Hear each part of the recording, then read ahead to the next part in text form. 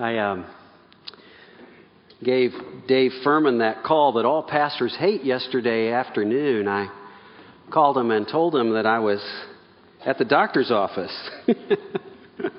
And I wasn't sure if I was going to make it today. I had had some just sharp, stabbing, double me over kind of pain in my abdomen. I was worried, as I tend to do about any kind of illness, that it was, the worst possible case, right? It was appendicitis or something, and I was going to have to go get surgery, and I was thinking about all these things. As it turned out, the doctor said I just have an amoeba, which is bad enough, right? But as Dave and I talked, I said, I want to be with the congregation up front. I feel like God has given me this sermon for you. I feel like as I've gone over the text this week, that I wanted to bring to you the things that I think God has been showing me. So I'm going to sit down and take it a little easy and maybe go a little slower. And you can pray for me that I'll get through. Brian Parks is waiting in the wings if I have to leave. But I so wanted to be with you this morning. And I so love you. I want you to know that. How dear you are to us. Those of us who lead here at Redeemer, we count you as one of the greatest privileges of our lives. That we would come and be able to share not just the gospel, but our very lives as well, as Paul said to the Thessalonians. I was reminded this week about arguing.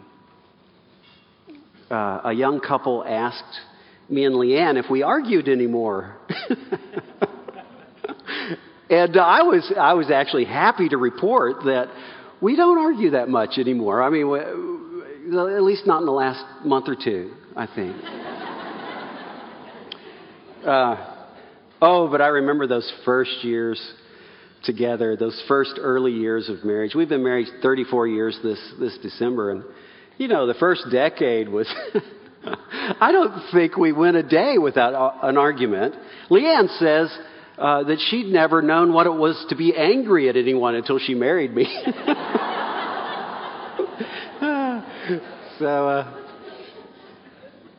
I think, every couple has kind of that raw place, those things that elicit the argument, right? For Leanne and I, it's the gizmos. It's the computer. Honey, will you help me with the computer? It's just an invitation to an argument, right? And I can't get it right. I either patronize her, right? Well, honey, she hates that.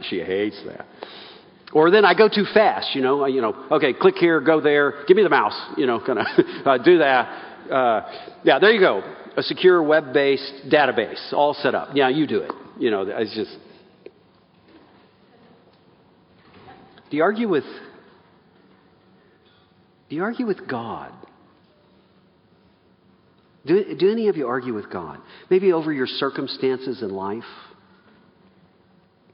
Some flat out just argue with God in righteous anger.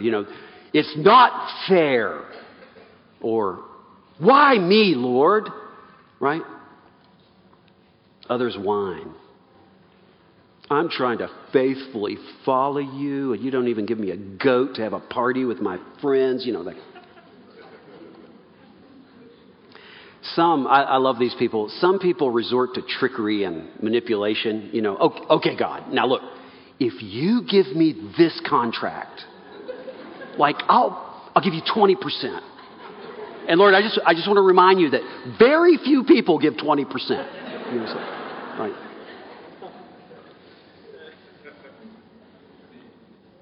Sometimes we argue with him because we don't like his demands, and so we get tricky theologically, right? We kind of put together large words and half-baked cliches. And we must cast a hermeneutic of suspicion upon this passage, for clearly it is culturally defined.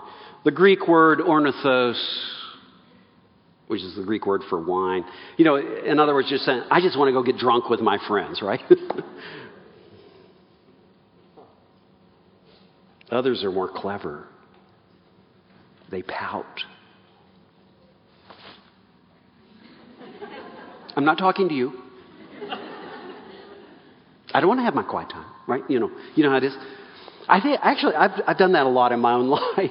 I've done that in my own life. When I didn't like the circumstances or the situation that God had me in, I would grow distant. I wouldn't talk to him. I wouldn't go to him. It was kind of like, I may not be able to win the argument. I was more clever because, when you argue with God, I promise you're not going to win, right? But if I can't win the argument, I'm going to hurt his feelings. Although it occurs to me that we've hurt much more than his feelings. Anyhow, most of us, I think, recognize that arguing with God is a losing proposition. After all, he's God and we're not. In Mark chapter 12, especially last week as Dave walked us through the passage at the start of the chapter, it was filled with people arguing with Jesus. They were in the temple of Jerusalem and they argued with God in deadly earnest. Now, what they should have known was that arguing with God was a losing proposition. So in Mark 12, we see them as they argue come to the end of the argument. The tricky theologians, or those filled with righteous anger, have been silenced by the wisdom and the power and the knowledge of Jesus. It's kind of like SmackDown. You all know what SmackDown is? SmackDown's like the World Wrestling Federation, where the people get up on the ropes and they jump up in the air and they, land on other people. It's all completely phony. No one ever gets hurt doing that. But it looks horrible, right? I mean, it looks just... And actually my next door neighbor down the street from us, a couple houses, Adnan Al-Rassi, owns the rights to the World Wrestling Federation for all of the Middle East and Turkey, he told me, which is amazing. And when he discovered I was from the part of the world where SmackDown was from, in Tennessee and Kentucky, he asked me if I knew some of the people in SmackDown. They have names like Bone Crusher, The Undertaker. I told Adnan I didn't know Undertaker. Jesus is powerful, more powerful than the World Wrestling Federation. He's SmackDown. He takes them down because of what he knows. Now, one of the interesting things about the book of Mark as we go through it is it's compressed in time. So it starts out in years. The first part of the first half of the book of Mark, chapters 1 through 8, are years. But then when you hit chapter 9, after the confession of Peter, "Thou art the Christ," suddenly you move in time to just weeks and then hours. So the last part of the book of Mark is actually just hours.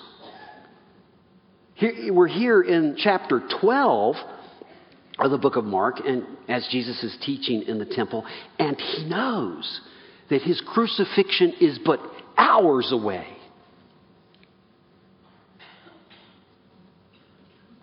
What would you teach before you die? What would you teach before you die?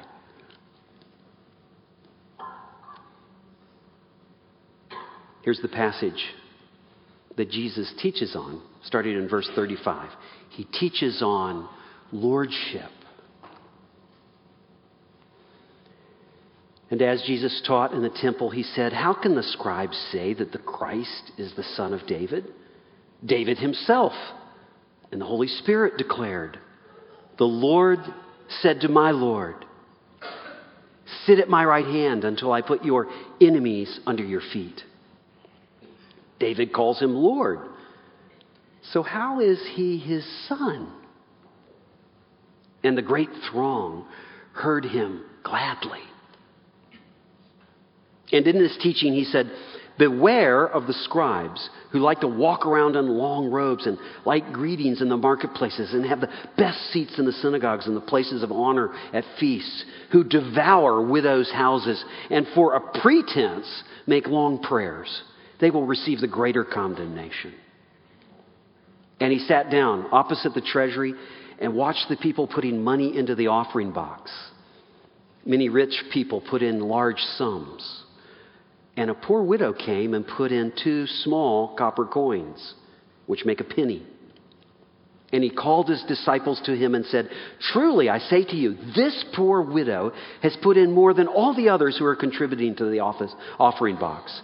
For they all contributed out of their abundance. But she, out of her poverty, has put in everything she had, all she had to live on." Now, if at first reading of these three stories, it almost appears as they're unconnected stories. But actually, these are tightly woven together. After all the arguments are over, after Jesus has smacked down the scribes and the Pharisees, it's as if Jesus says, "Okay, you asked your questions. I've got one for you. Let's talk about the Messiah." Now notice here, I love this. Jesus leads an inductive Bible study. It's on Psalm 110, the passage Frank read for us earlier. It's the most quoted psalm in the New Testament. In this Bible study, Jesus has an intro statement. There's a certain problem. He presents the text, Psalm 110. Then he asks questions with a comment about the fact that it's divinely inspired. He even has an application, right? He has an application to this. He's leading a Bible study, much like we would do here at Redeemer. This must warm the cockles of Glenn Jones's heart, right? As Glenn superintends the small group Bible studies that are going on all around the city. And in this, he's pointing out that the scriptures say that the Messiah is both God, or Lord, and man. And this is a problem for the scribes. They see that this is blasphemy. They have refused to see Jesus for who he claims to be, both the divine Son of God and the perfect man. They of course, should have known better. They're rejecting Jesus as the Messiah, not based on the evidence of Scripture, which they knew well, but because they hated Jesus' claim on their lives. You know, those of you who lead Bible studies for the church, you know how it is. It's right there in the text. You take people to the text, but people refuse to let the text guide their lives. Now, I will acknowledge there's a fundamental difference here, right? There's a fundamental difference between you leading a Bible study and Jesus leading a Bible study. I mean, after all, he wrote the Bible. He knows the text, and he knows the text is about him. And yet still, we recognize that Jesus comes to us out of the Scripture. He confronts us. He says, "Here I am. What will you do with me? I have this claim on your life." And so, in one sense, the Bible study that Jesus leads in Psalm 110 2,000 years ago and the Redeemer Bible studies that many of you attended just last week are the same, with the same problems. Because if we don't come to the text with humility, ready to align our lives with the Scripture, we miss Jesus. We miss him. We miss him in our lives, just like the scribes miss Jesus. I came to Christ as an ignorant, foolish 17-year-old skiing in Switzerland. I was at a skiing and mountain climbing school in Zermatt, Switzerland. And I was wicked and evil and lost.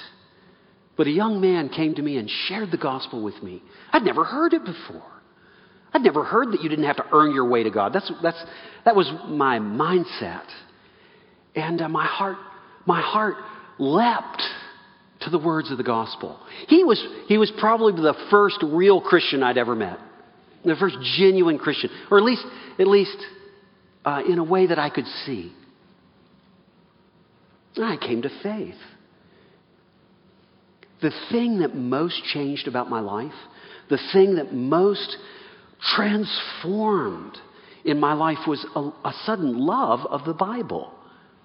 I had this Good News Bible. Those of you old enough to remember them, they're kind of a New English version. They're actually, the Bible was actually written for those who speak English as a second language. But it was a simple Bible, and it was good for me.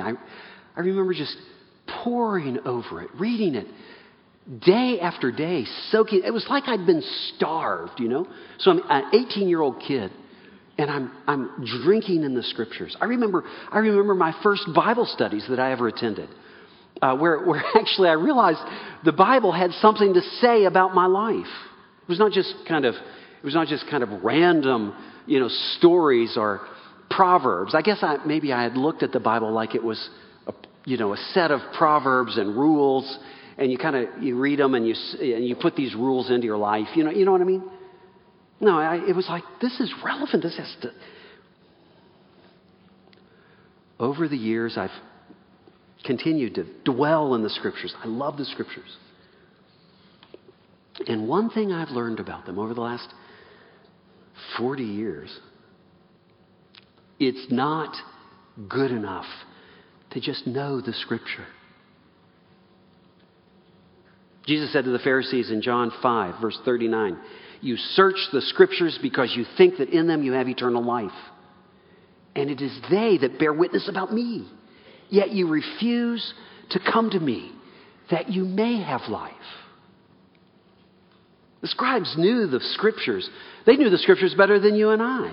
And yet they refused to submit their lives to Jesus. This is just as easily said today. So I want to implore you, don't be stubborn. Don't argue with God.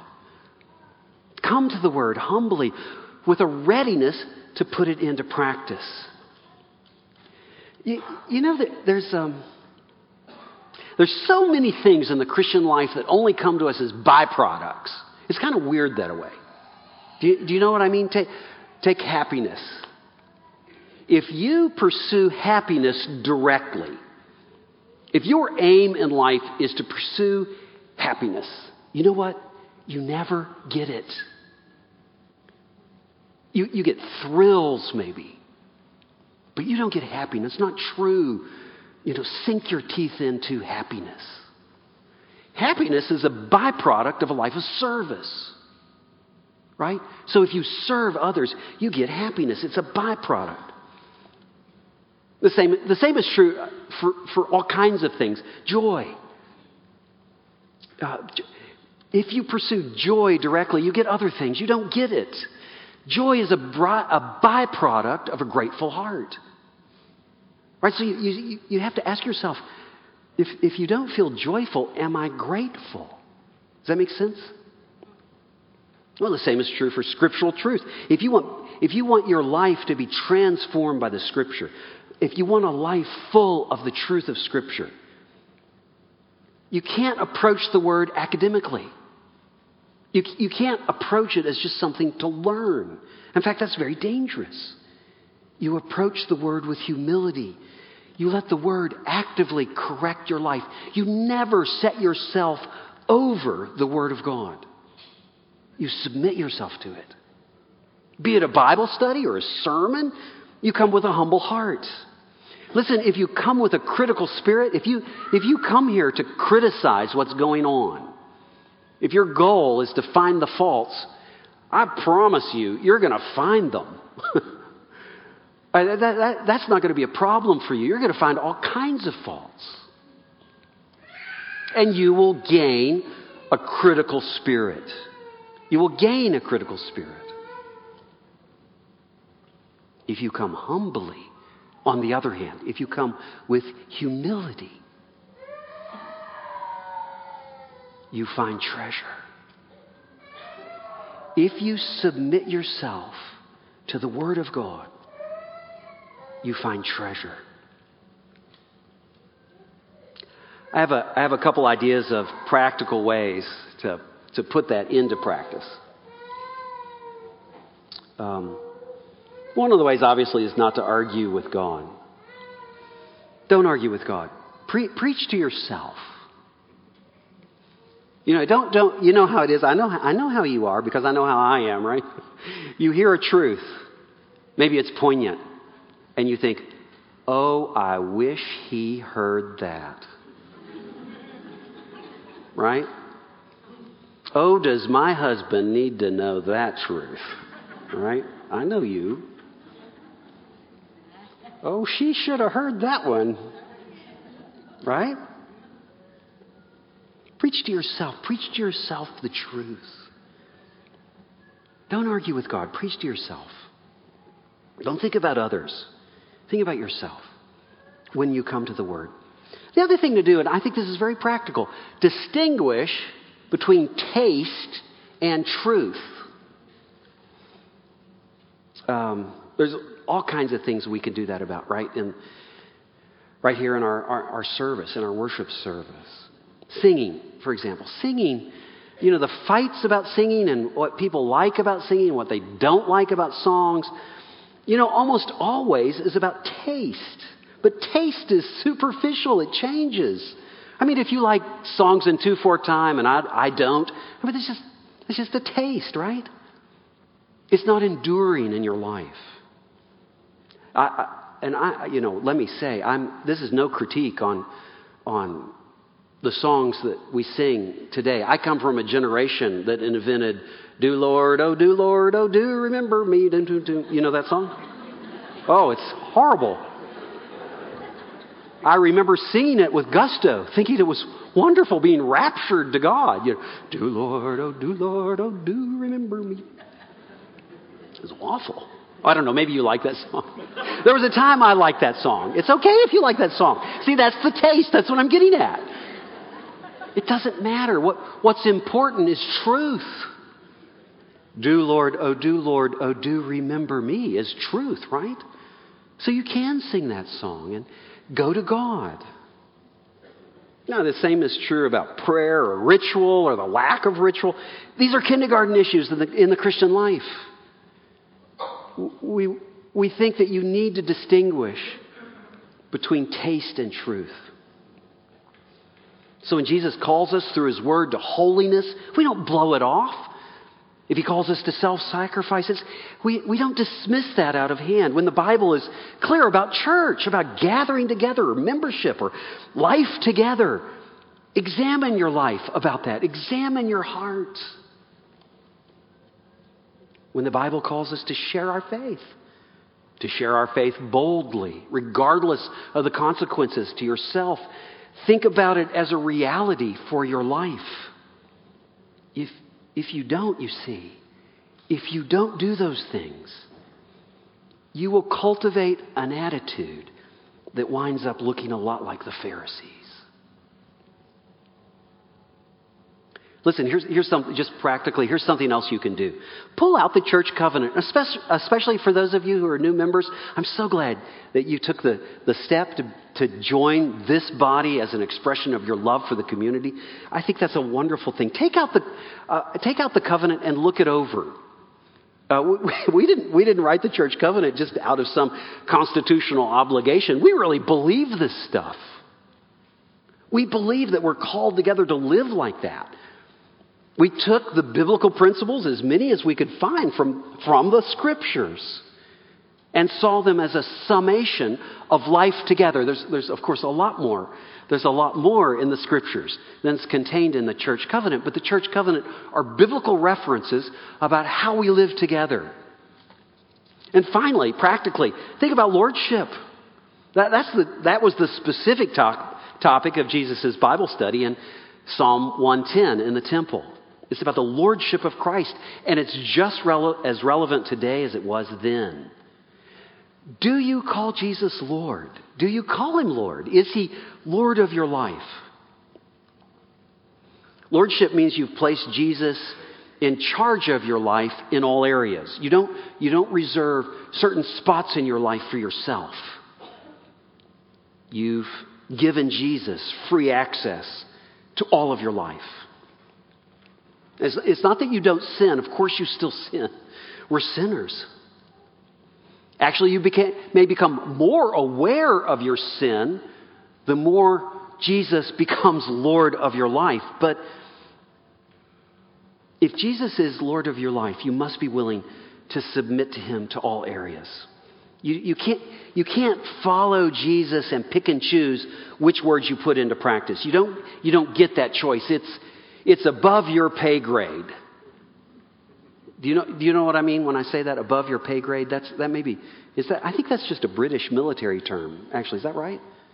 It's above your pay grade. In other words, you've not been authorized. You don't have the ability to pick and choose those things that you're going to be obedient to when God calls us to be obedient. You can't do that. There's certain choices that not ours to make. Jesus says in Luke 6:46, "Why do you call me Lord, Lord, but don't do what I say?" The implication being that if you call him Lord, but choose to ignore him, you're not really a true follower of Christ. You know, lordship, this whole idea of lordship is a great time to take inventory in your life. So many people out there call themselves Christians who are not. And I think one of the hardest things I have to do is try and convince people who think they're Christians that they aren't. Maybe they think they're a Christian because they've grown up in the church. Maybe they think they're a Christian because they've raised their hand or walked an aisle. Or usually it's because other people have told them they're Christians, right? Before they are genuinely, truly converted. They've never really turned from that true scribe-like, Pharisee-like unbelief and arguments to Christ in faith, humbly trusting in his forgiveness with their lives and being reborn in the power of the gospel, following him with a humble heart. Now, there's a whole host of reasons people do that. But listen, what God cares about is where you are right now.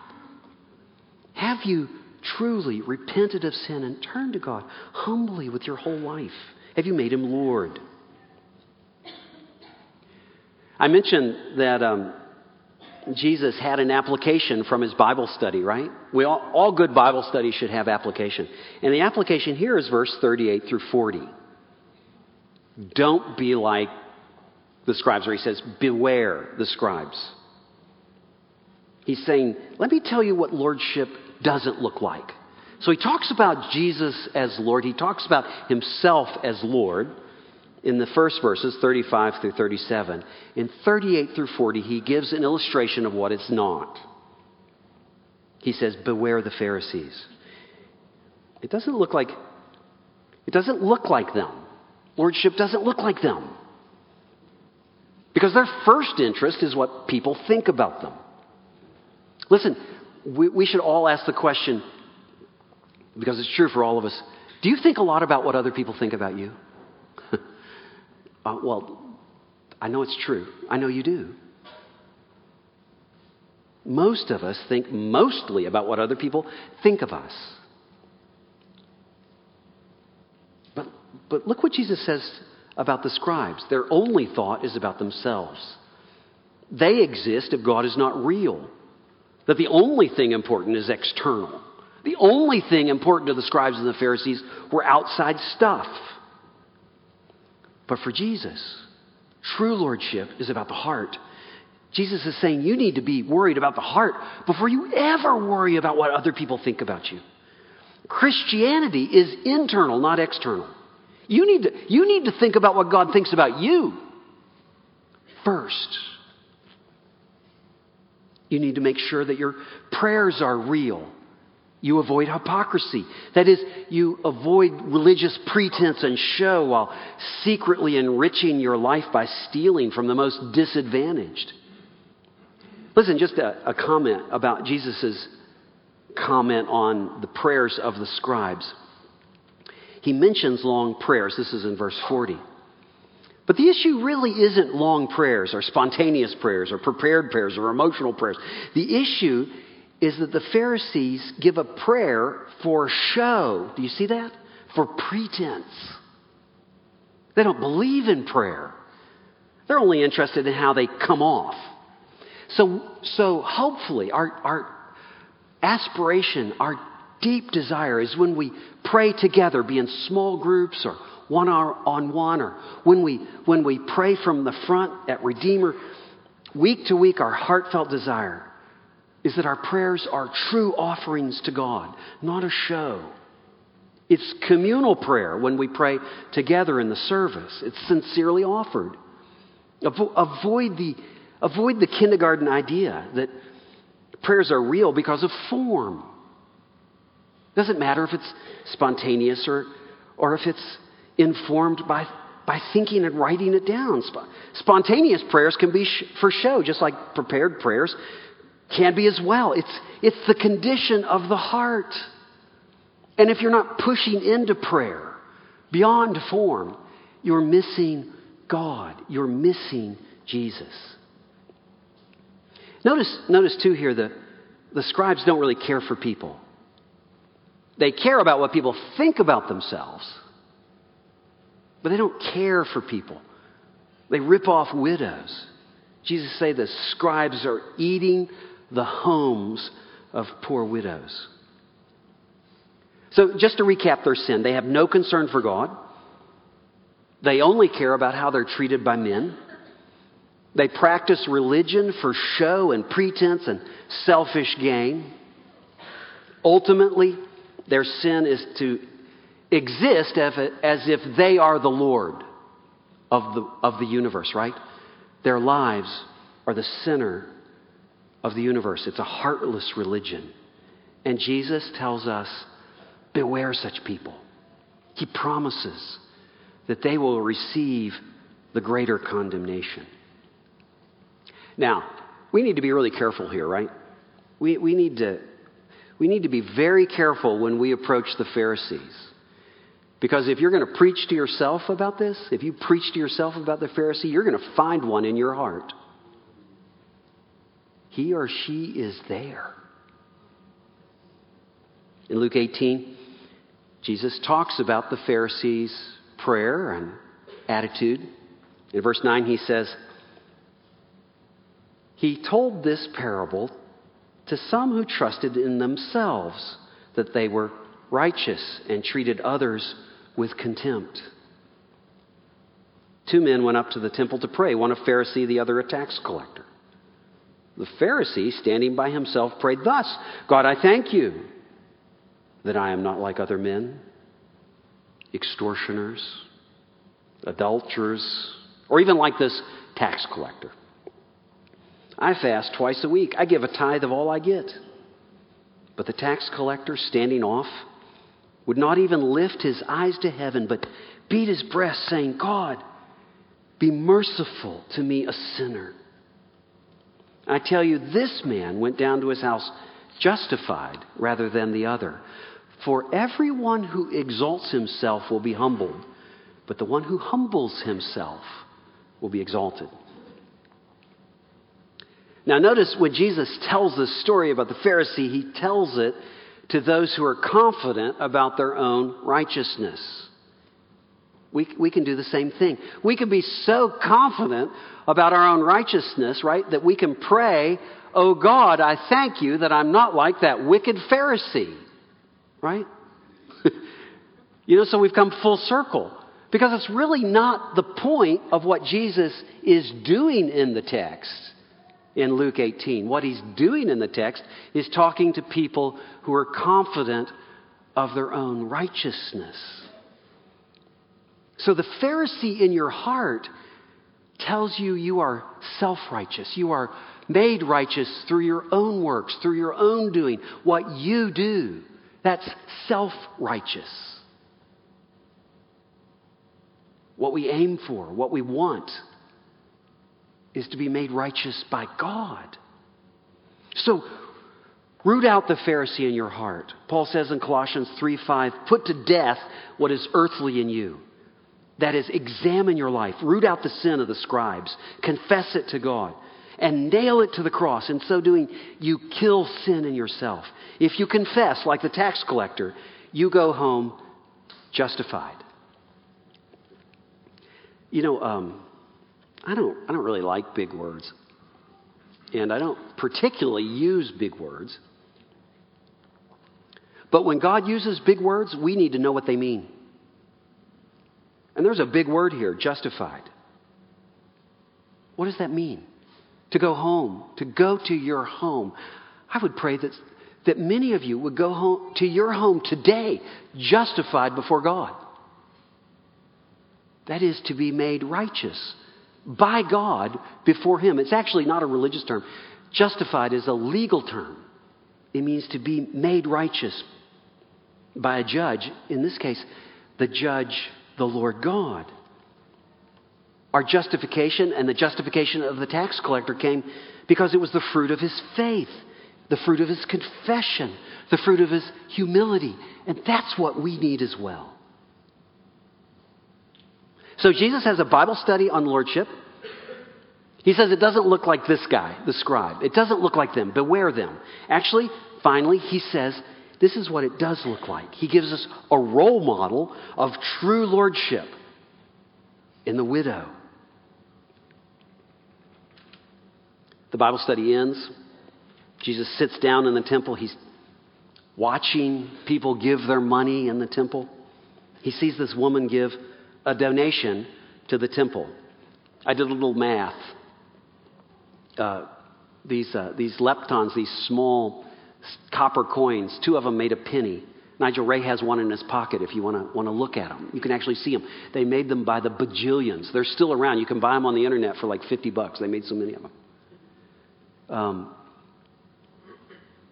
It's nothing. It's about 3 dirhams. 128th of a denarius, a day's wage. So, it depends on how much you make, right? 128 is nothing. Now, I'm fascinated by Jesus' response to her. He doesn't stop her from giving to a wicked system. In fact, he's giving to the very system that he's just condemned, that the scribes have done. He says they devour widows' homes. She's a widow, and they're taking all she has. He doesn't stop her from that. It's not the point. She's giving to God. And God sees it. She's giving everything she has to God. Brothers and sisters, that's our hope as we give. That's because our giving has to do with our hearts, not our abundance. I mean, it's right to talk about the relative nature of giving to God. How in God's economy, how this works, I don't know, but in God's economy, a small amount out of your poverty can be more than Bill Gates out of his abundance. Take heart in that.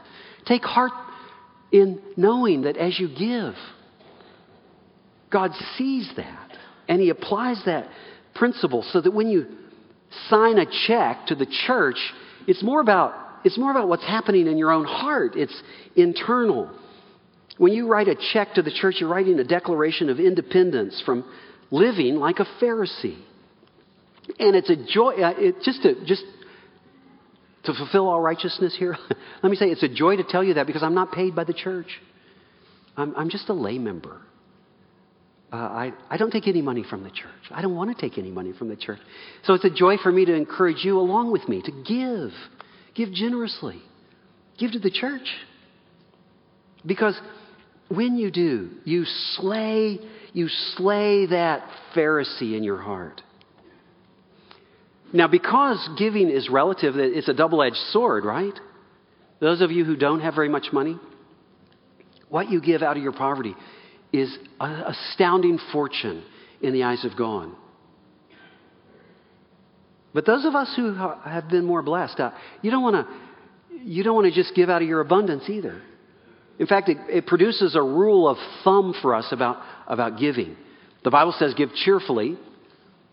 But those of us who give just out of abundance are just kind of tipping God, a little tip for the service. We don't want to do that. We want to give with a little sting to it, a little hurt. You want to hurt a little.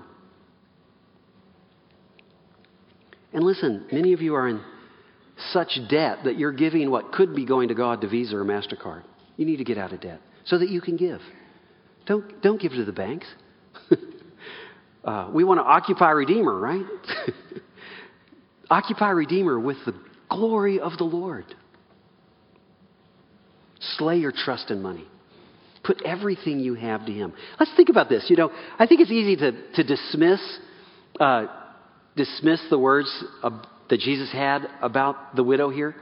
This idea that you should give everything you have to God. And we kind of spiritualize it. Well, he doesn't really mean give everything, He means, a tithe. Well, I just want to challenge that. I just want to say, if you gave everything you had to God, you gave him all your money, it would be a wonderful thing.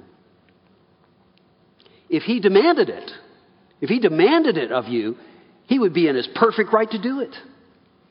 If the requirements from a righteous and holy God was for you to give all your money before you could ever enter into heaven, it would be a bargain. You'd be thrilled about that. But he doesn't. It's not enough. You don't have enough money to buy your way into heaven. The world doesn't have enough money to buy its way into heaven. I fear so many of us have our hands tightly wrapped around 3 dirhams. There's only one price. There's only one price. Jesus said it just 2 chapters ago in Mark chapter 10. For even the Son of Man came not to be served, but to serve and to give his life as a ransom for many.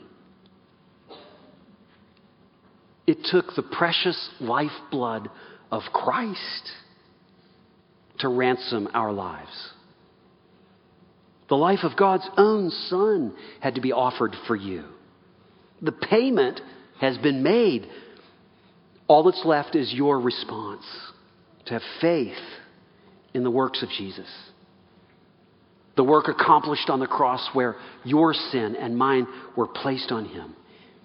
His offer allows all that would turn from sin, all that would give their lives in faith to Christ, to know him for all your days. And in the end, you see, this widow represents complete and total and utter reliance on God. So it's not just your money. It's all that you are. She helps us understand that God honors the heart in our giving and in all of our lives. It's the model. She is the model that Jesus picks to illustrate lordship for all of us. True lordship is a complete and utter dependence on God with everything you have. Bring everything to him. Offer it to him. Your money, your talents, your time, your family, your aspirations, your job, everything goes to him. Let it go. Unclench the fist. Give yourself to God. In summary, this passage today is just a passage about Jesus having a short Bible study on Psalm 110. He talks about who is the Lord. He tells us how that doesn't look in the scribes. And he tells us what it does look in the widow who gave her all to God. Let's pray.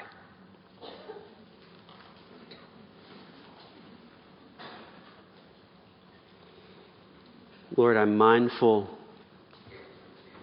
of Paul's word to the Corinthians that your power is made known in our weakness, Lord. And I feel so weak. And yet, Lord, your word goes out and calls to yourself those who would follow you. It's a great mystery, Lord. That you could actually take Scripture and put a mark on eternity by people turning to you, loving you, humbly allowing their lives to be searched by the Scripture, to be submitted by the Scripture. Oh God, I pray that people would take hold of that. And that one day, when we stand before your throne, one day, when those of us who've not counted on our own righteousness, but the righteousness of Christ, will see your great glory, and we will know the greatest joy of all. Face-to-face communion with you. Thank you, O God. We pray in Jesus' name.